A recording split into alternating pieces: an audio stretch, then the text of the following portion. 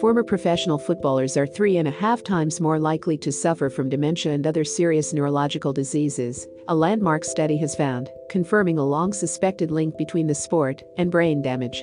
A 22-month research project by the University of Glasgow's Brain Injury Group also discovered there was a 5-fold increase in the risk of Alzheimer's, a 4-fold increase in motor neuron disease, and a 2-fold increase in Parkinson's.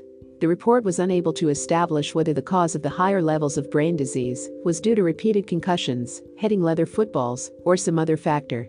However, the Football Association, which helped fund the research, said it would be setting up a task force to examine the potential causes more deeply. The family of the former West Bromwich Albion striker Jeff Astle, who died in 2002 of what a coroner said was an industrial disease, partly caused by heading heavy footballs during his career, said they were shocked at the scale of the problem. My overall feeling is that I am staggered, even though my own research and instinct was always that there was a serious problem, said his daughter Dawn Astle, who has been contacted by more than 400 families of former players with dementia. There will be no celebrations. We knew Dad could not be the only one. We just wanted that question answered. We just wanted to see that football cared enough to find out the scale of the problem, to do the right thing and be there for these people when they need them most. Whatever they do next, it must be across all parts of the game. And these players who have suffered dementia must not be a statistic. They must never be forgotten.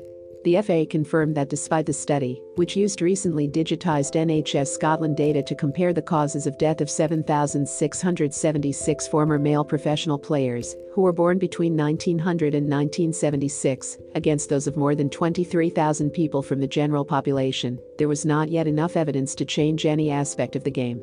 Our research shows the number of aerial challenges has already been reduced significantly over the years, as we have changed to smaller pitches and possession-based football, the FA chief executive, Mark Bullingham, said. However, as new evidence comes to light, we will continue to monitor and reassess all aspects of the game. Data from Opta backs up Bullingham's assessment, with high crosses in the Premier League having declined from a peak. Since Opta records began in 2006 of 38.2 per game in 2008-09 to a low of 24.2 last season. However, the research is still bound to increase the pressure on the International Football Association Board to consider implementing rules that allow concussion substitutes if a player gets assessed for a head injury during a match. Many doctors and former players have been critical of the slow response of the Professional Footballers Association to the dementia problem over the past decade, with Chris Sutton, whose father Mike, also a former Norwich player, suffered from dementia, calling for an apology. If Gordon Taylor had anything about him, he would apologize to all his union members and their families who he has failed. His own members dying in the most horrible and humiliating way. He failed my dad and hundreds more, he said on Twitter. However, the PFA's deputy chief executive, Bobby Barnes, said the organization now better understands the scale of the problem. He added that 5 members of the PFA had also agreed to donate their brains to medical science after they die. The Glasgow University study also found former footballers were less likely to die of other common problems, such as heart disease and some cancers, and lived on average 3.25 years longer. Dr. Carol Routledge, the director of research of Alzheimer's UK, said the benefits of playing football outweigh the disadvantages.